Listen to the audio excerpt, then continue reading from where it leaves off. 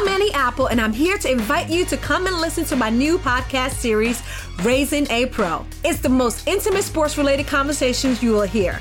Each week, we explore the journeys of some of your favorite NFL players through the eyes of those that know them best. From Joe Burrow, DeAndre Hopkins, Myles Garrett, Ezekiel Elliott, Nick and Joey Bosa, just to name a few. With exclusive insights and information, we leave no stone unturned. Subscribe now to Raising a Pro on your favorite podcast app.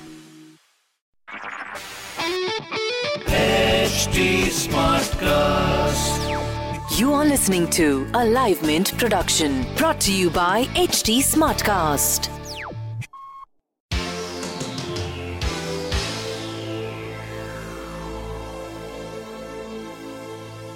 Hi, this is Ishita Guha. Here's the Mint Evening Market Wrap for today.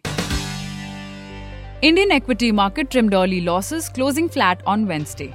Domestic equities had slipped in early deals, tracking Asian peers, which tumbled as Iran attacked US military bases.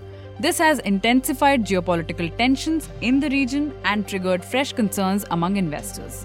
The benchmark BSE Sensex ended nearly flat at 40,817 points. On the National Stock Exchange, the broader Nifty 50 index slipped a marginal 0.71% to close at 12,025 points.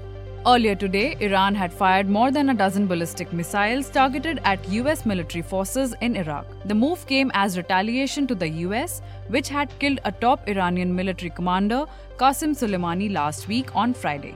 The US had killed Soleimani in an airstrike at Baghdad airport. Iranian Foreign Minister Mohammad Javad Zarif tweeted, "We do not seek escalation or war, but will defend ourselves against any aggression."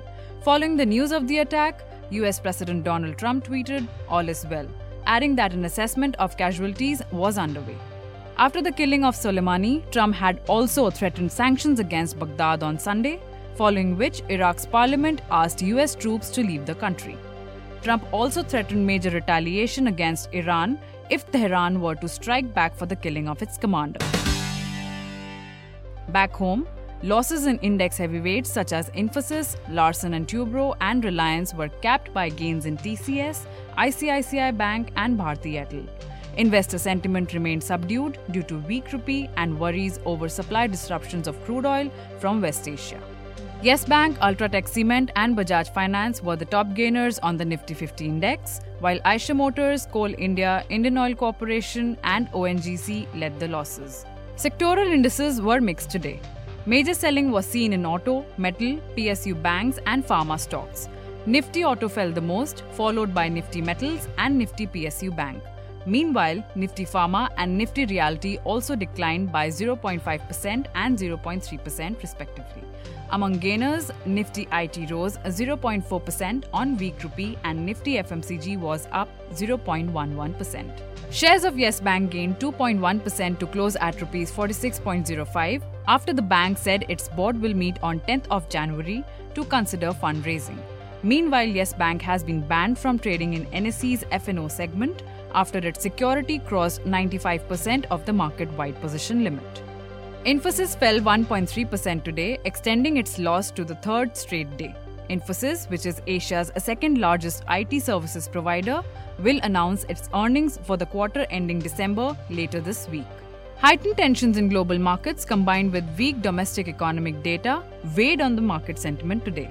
The government on Tuesday released its first advance estimates of GDP numbers for the current financial year ending March, pegging the growth at 5%. You were listening to the Mint Evening Market Wrap. Follow us for more updates through the day on livemint.com. Tune in tomorrow.